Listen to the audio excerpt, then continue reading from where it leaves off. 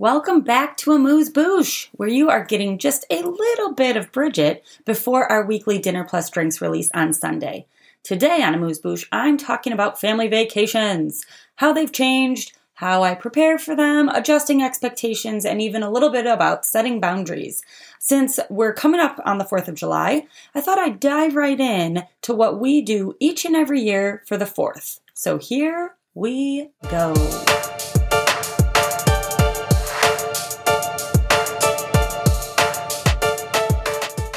Early 4th of July to you. I'm wondering if that's a big holiday for people or if it's just kind of another hot weekend day. This year it happens to fall on a Sunday, which is wonderful for everybody going out of town, which includes us. Every year since 2009, I think, maybe 2008, I've been going to my in-laws' family cottage. So they have a place in Michigan. I learned early on, I'm used to saying, we're going to our cabin up north. This is not a cabin, it is a cottage. And there is a distinct difference, I guess. I think I'm still learning what that is, 15 years later or so. 10 years, 11 years. Math is not my strong suit, everybody.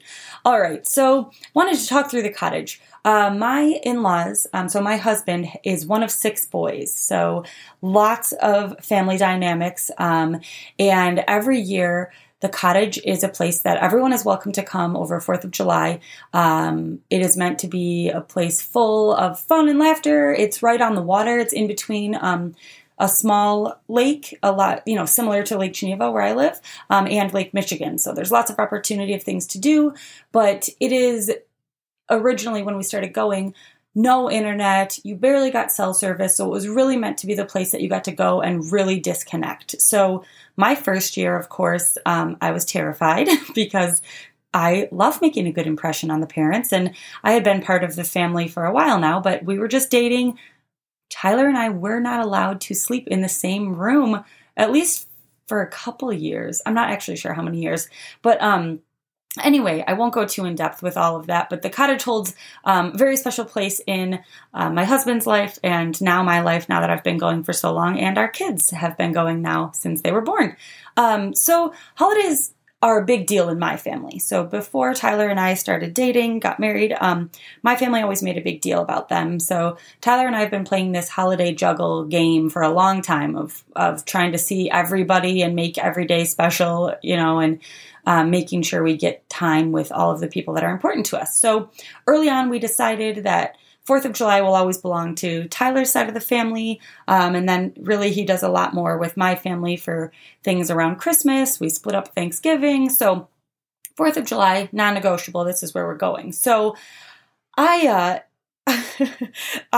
have allowed myself to always work myself up before this trip for a variety of reasons. So I really work myself up before all holidays because I'm a control freak and I have had to let go of a lot of that control. So my fellow type A's out there, tell me I'm not alone. So I've been spending all week, you'll be happy to know I'm recording this episode at an hour that's far too late because I've spent the whole week laying out stuff that we should pack. All we really need is a swimsuit and some pajamas, but I get so worried about making sure the kids are entertained and we have everything we need, and what if they're too loud and they wake up the other siblings in the house, and I stress out about what should be a really fun time. So really, you thought I'd come on here and tell you all about our fun family vacation.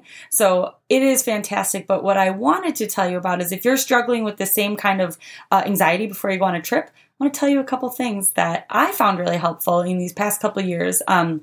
Since having kids, the cottage has become more challenging for me because I'm keenly aware of this being a really special time in all of my in-laws, my brother-in-laws and their families.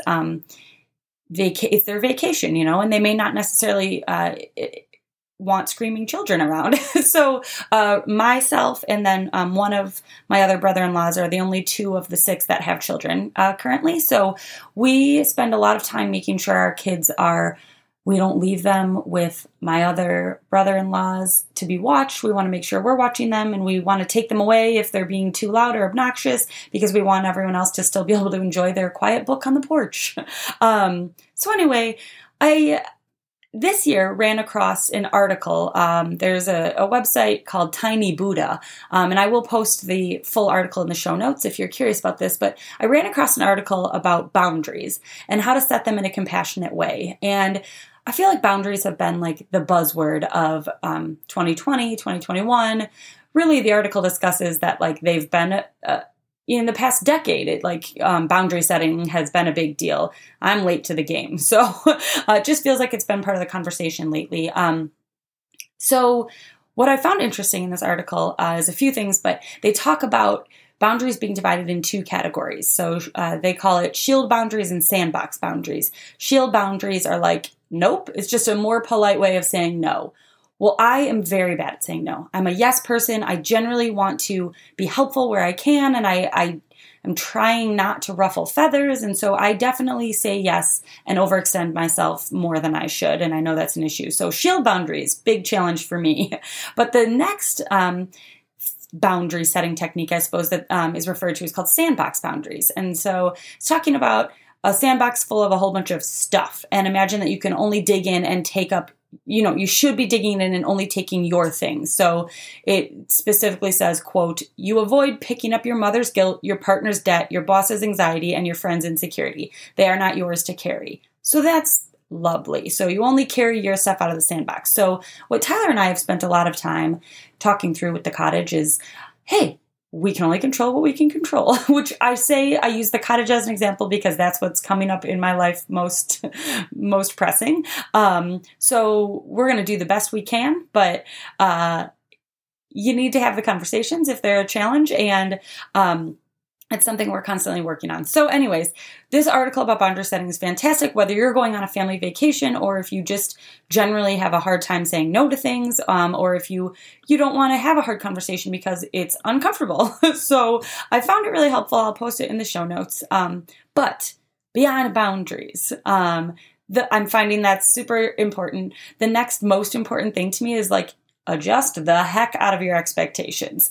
If you have kids, you know that a vacation maybe isn't necessarily a vacation in the same way that you're used to. So a vacation with kids is, honestly, I think a pretty selfless thing. You're bringing your kids to create memories, and you're creating memories, of course, but really you're still dealing with your same everyday life, just in a different location, right? So I was talking to my best friend on the phone tonight, and she and I we're both doing a large family gathering this weekend.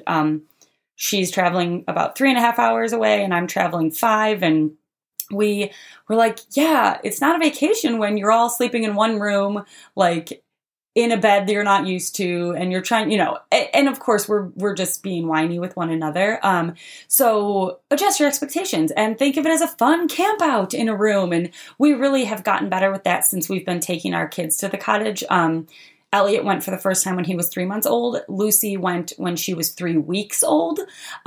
So we've really been taking them since they were born, and we've just changed it. I love nothing more at the cottage now than getting my butt covered in sand and building sandcastles, where I used to be like, gosh, I can't wait to read a whole book while sitting on the beach and getting a tan. That is not what happens anymore. And honestly, it's more fun building these sandcastles and seeing these memories now through my kids' eyes, which I know sounds cheesy, but it's true. So super excited about seeing those things. So if you adjust your expectations, set a couple healthy boundaries, which is easier said than done.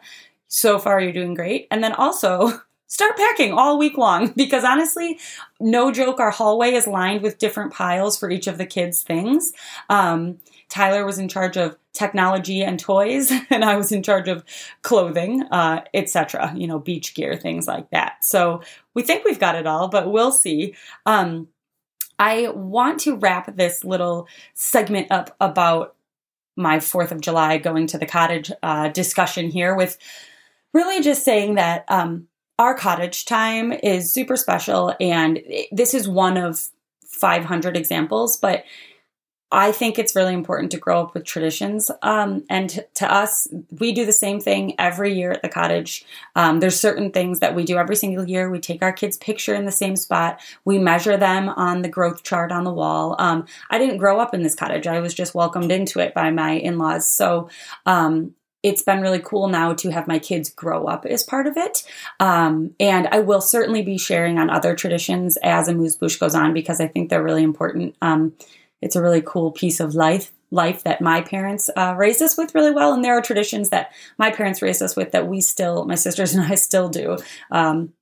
Talking about Christmas, everybody. So anyway, the memories that live in the walls of this cottage are nuts, and it's really cool to look back at the generations. There's still some decor. One of my favorite things about the cottage is there's still decor that it's from the 70s, I would say. Specifically, there's a rug in the bathroom that I love.